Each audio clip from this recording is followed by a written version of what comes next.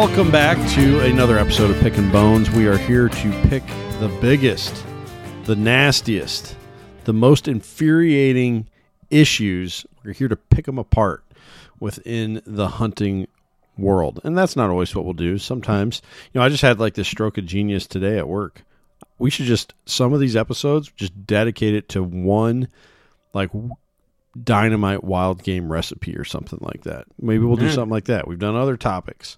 Okay, We've had all sorts of things that we've talked about here on Pickin' Bones, but tonight we're going to go with another hot button issue, something that's been going on over the last month. Another trail cam ban has rolled out, and unlike some of the other ones you've heard recently, like Arizona, which is just a blanket ban, I believe. Actually, Alex, I'm going to ask you on that. Is that a blanket ban, or is it only on public land for Arizona? Do you remember? Well, that's a good question. I don't, but I think it was public. Yeah, the thing is, it seems like Arizona was a blanket ban. But Alex is such a good guide. He doesn't even need them. He doesn't even need them. Right. He can get you what you want without a trail camera. Well, that's right. Caleb, I'm going to give you some homework here. Can you check that out real quick, just so we can absolutely. have the right do a little Googling.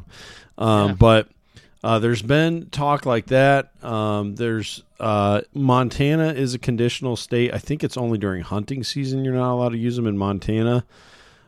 Utah, I think, is kind of going the same route, something like that.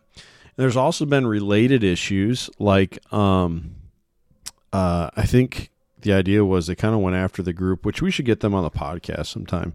The Scout to Hunt way of doing things, where they would basically set out all these trail cameras and then sell the data, sell the pictures that they got at a couple of their different spots.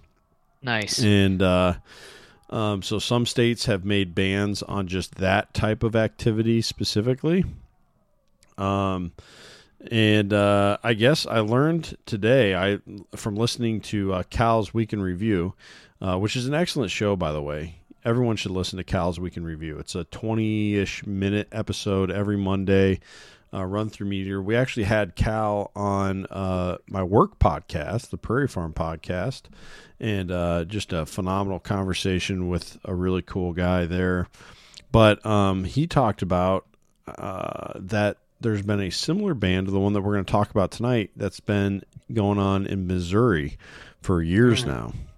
So all that to say, there's already quite a few trail camera rules and even outright bans that are in place.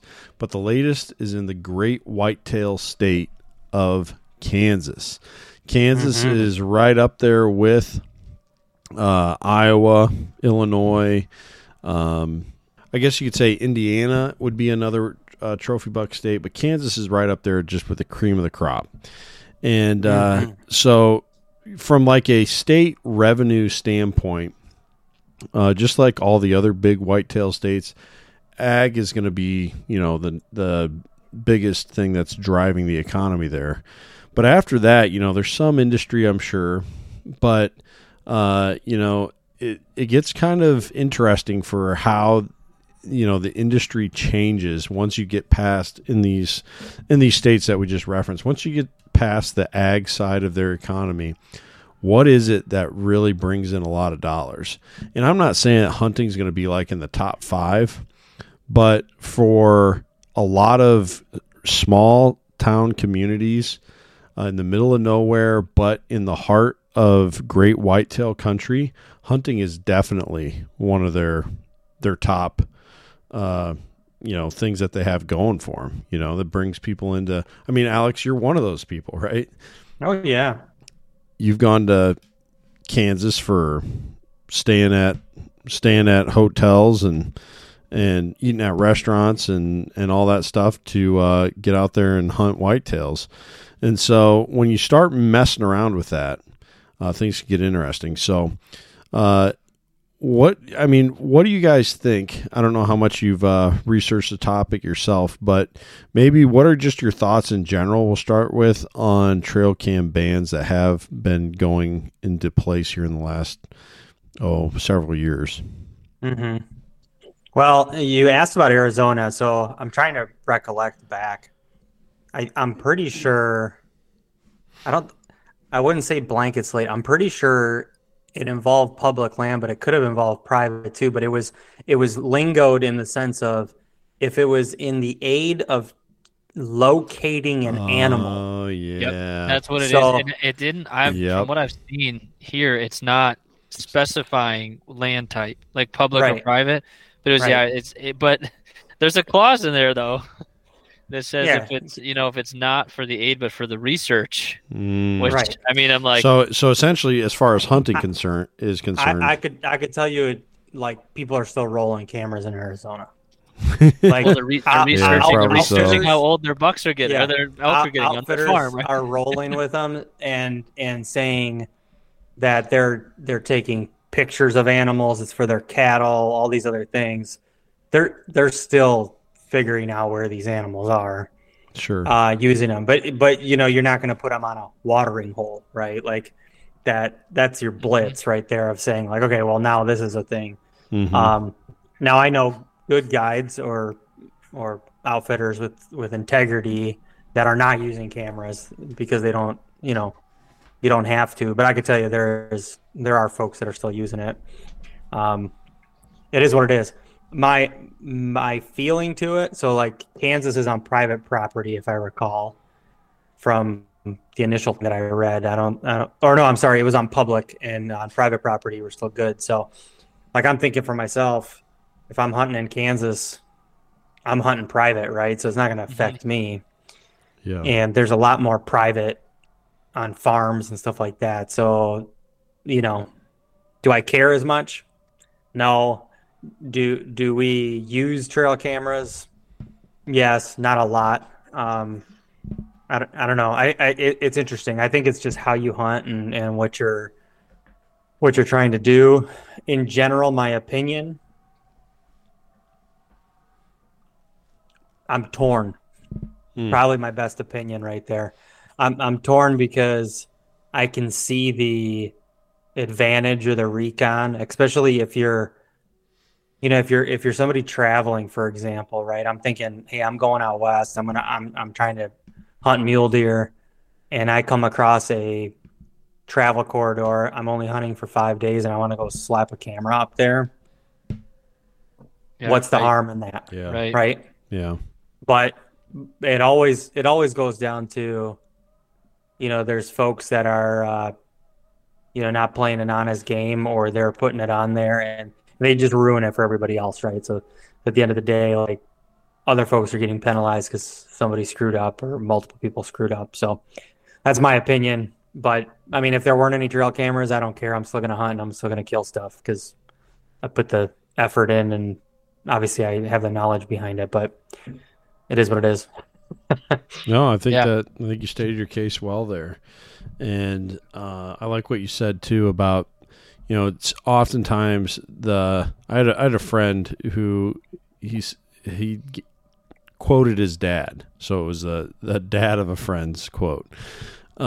He said, "Behind every rule there is a face." And it's true. Somebody blows it or enough somebody's blow it for everybody else by, abusing the privilege. And with cameras here in the last, 3 years, is that kind of like the time frame, right? That cell cams have really, maybe 5 would be a better number. Cell cams have just become so huge. And there's a lot of guys that use them appropriately. It's like, hey, I'm going to put this in a spot that I just can't access during the season because I'll ruin the hunting by just walking in there. And I really want to know if this buck is still alive or if he's, I think I know where his bedding area is, and I want to be able to confirm that. And but then there's guys that could be like, oh, just got my text notification. Big Willie is out in the, old cow pasture. I'm gonna go out and get the drop on him now. Or, okay, I know he just walked by this tree. I was planning to hunt him over here tonight because I thought everything was going to be right. But he's over on the other side of the farm, time to move, Mm-hmm. And when you do that, you start to really question, the fair chase side of things, I think. And so for that part of it, I guess I kind of see where they're coming from. But the other part of me is once we start losing things, losing rights or privileges as hunters, they stay gone in most cases. There's a few cases of where that's not true. Example of that would be the New Jersey bear hunt ban. But that was more just they realized how terrible of an idea it was that right. A lot of bears around here now. Yeah, all of a sudden, exactly. There's so many cats disappearing. Everyone's trash cans dumped over in the morning. Street. Yeah, and so there are cases where you do get something back, but most times no. Once it's gone, it's gone. I did screenshot a few things here, and then we'll have Caleb kind of close us out tonight. From an article that I read in North American Whitetail. This part actually kind of surprised me a little bit. And I think it's where I really feel it's an overreach. And so this is a direct quote from that article. Let me get the title of that article for everybody here real quick. The title is Kansas Latest State to Ban Trail Camera Use by Dale Evans. Okay, so here's the quote that I found. Though Kansas is only comprised of about 3% of public land, the ban directly applies to all Kansas Department of KDPW. I'm not sure what Parks and Wildlife, maybe? Kansas Probably. Department of Parks and Wildlife lands, roughly 300,000 acres of wildlife areas, as well as the nearly 1.5 million acres of private property enrolled in Kansas's walk-in hunting access program. Mm-hmm. So this doesn't just apply to public land. Yes, public may access that land, and those landowners receive most likely some kind of financial compensation, not to get rich off of, but just to help maintain, access roads and stuff like that.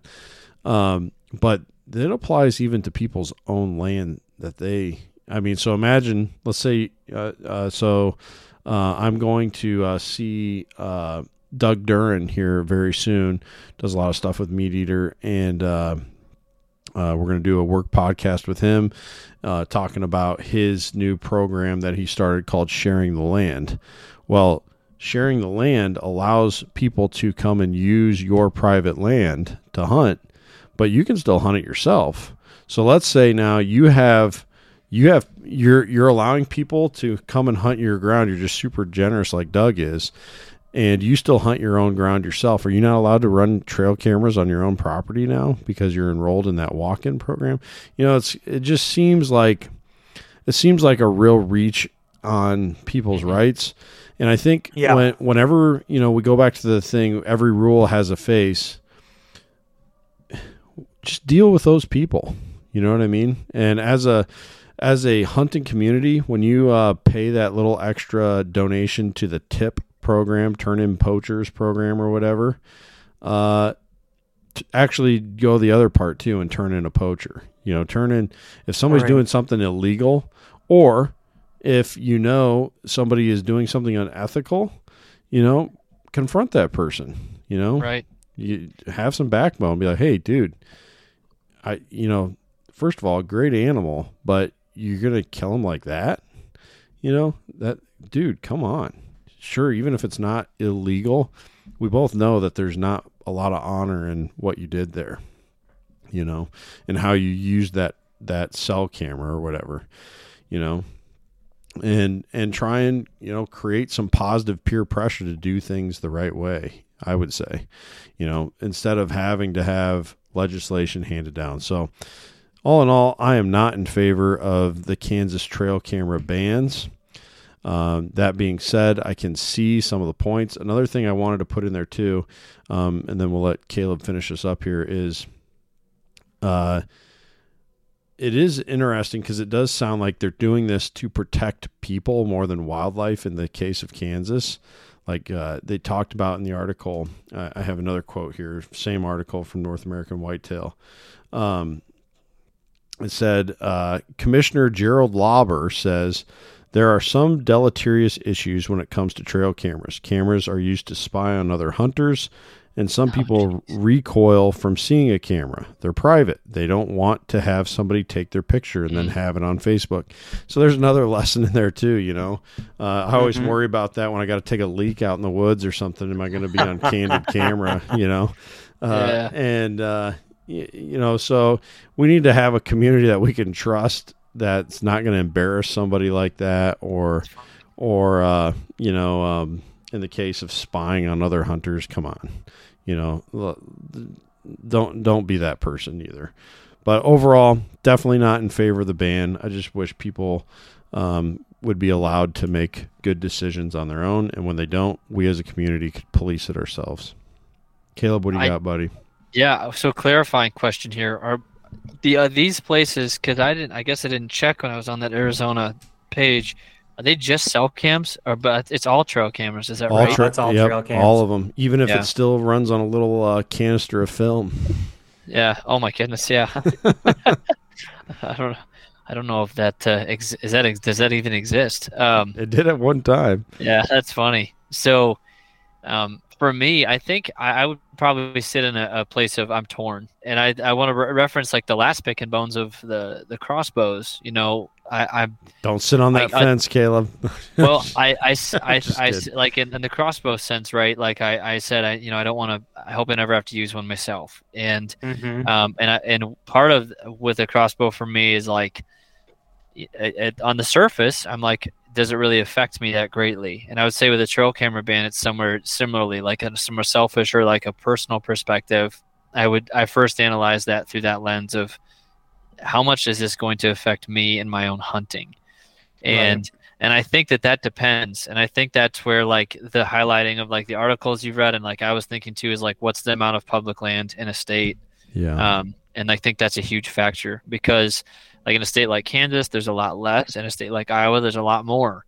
In a state like Illinois, a lot less public land. Actually, in Iowa, we're about just as low of public land as Kansas. About 3% of our 3% of land in Iowa, I believe, is public. I guess the walk-in would be that probably helps Kansas quite a bit then. And that I think that sounds to me like they have more walk-in access than we do here in Iowa. But Right. Well, and so I think for me, I think about that aspect of it for the general public. You know, if somebody has a ranch in Iowa that's 500 acres and has 37 food plots and they run trail cameras, those deer, even if I hunt within a mile of that place, it's not going to affect me. They're not leaving that guy's property, most likely. You know, so for Dale down the road to be just monitoring all his bucks and trying to figure out, this one's walking past my camera. For me, that's probably not going to affect it that much as far as hunting goes. So I think I would say in general, because of those things, and I think I would consider myself maybe in the majority or like average of like type of a guy that doesn't own land.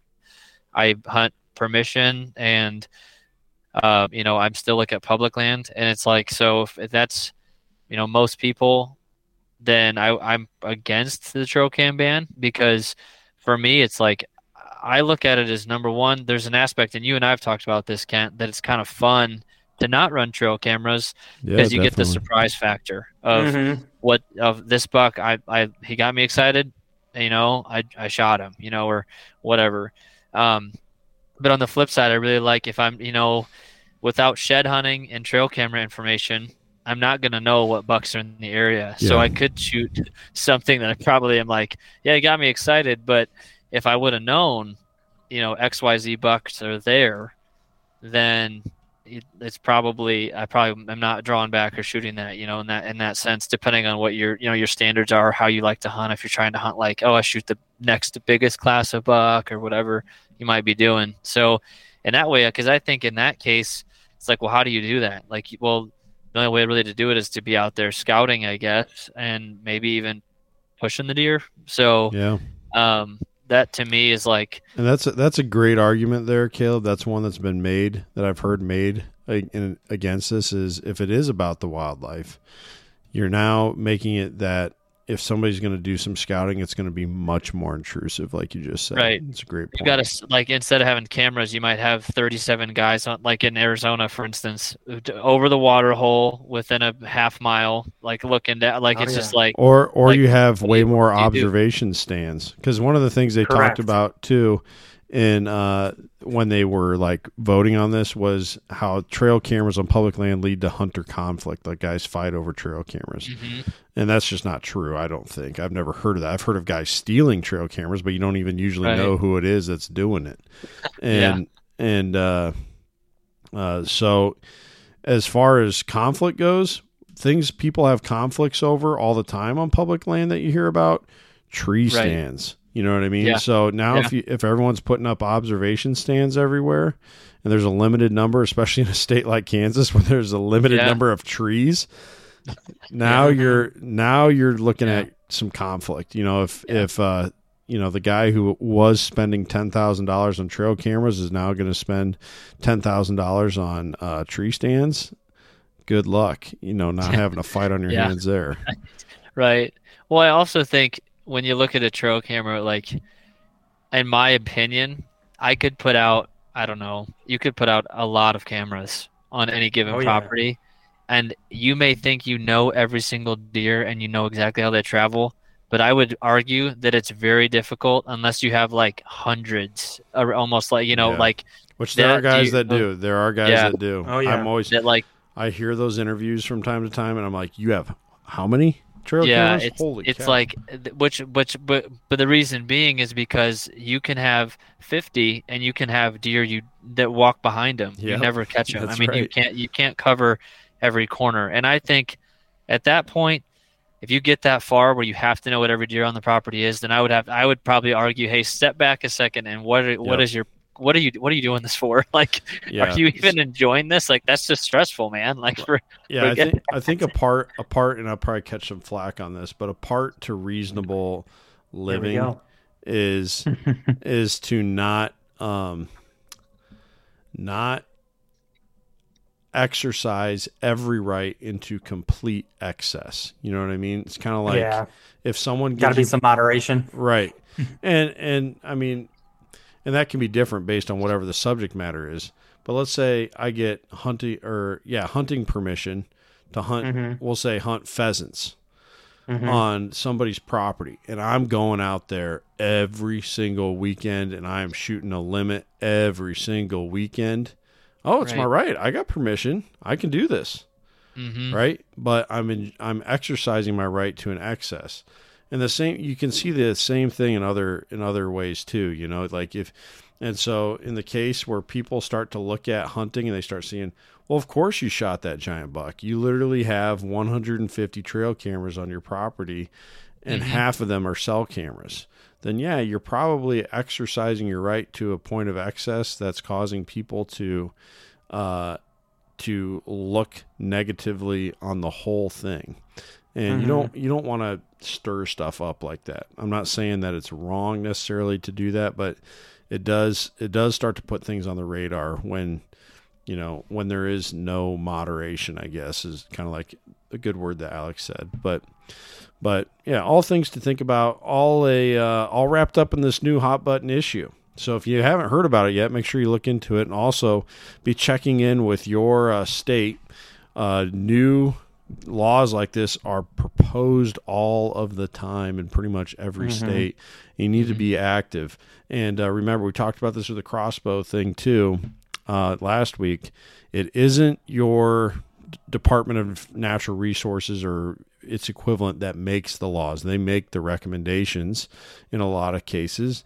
And I'm going to guess that in Kansas, I would imagine that their Department of Natural Resources or their equivalent, their biologists probably were in favor of keeping them because they probably get some meaningful data from those trail cameras. Here in Iowa, about 5 years ago, we found out that a species a mammal, a fisher cat that hadn't been seen in Iowa since the 1890s. Some hunter caught it on a trail camera, and it was the first one documented in the state for well over 100 years. So there's important data that comes from that. So, you probably don't need to really be talking to them. You need to be talking to your lawmakers, is my point. They're the ones that make these laws, and if they can hear your opinion. And that was another one of the problems I heard with the Kansas deal, was not a huge turnout from hunters there as this was going down to be voted on. So make sure our voices are heard if we want to keep these issues from affecting our own hunts in our own places. But I just want to remind you, though, that Alex here is one of the sponsors of this podcast. Make sure you head over to easttowesthunts.com. Alex can get you set up on a hunt in a great whitetail state like Kansas or Iowa or Indiana or Illinois or Ohio or wherever you want to go. He can do it. He's the guy to talk to. Also, everything, big game out west, or even if you wanted to talk to him, shoot, I'm sure you could talk to Alex about wanting to go and get a crazy shed hunt somewhere. Alex would be able to find the guys to talk to and could help you get that set up as well.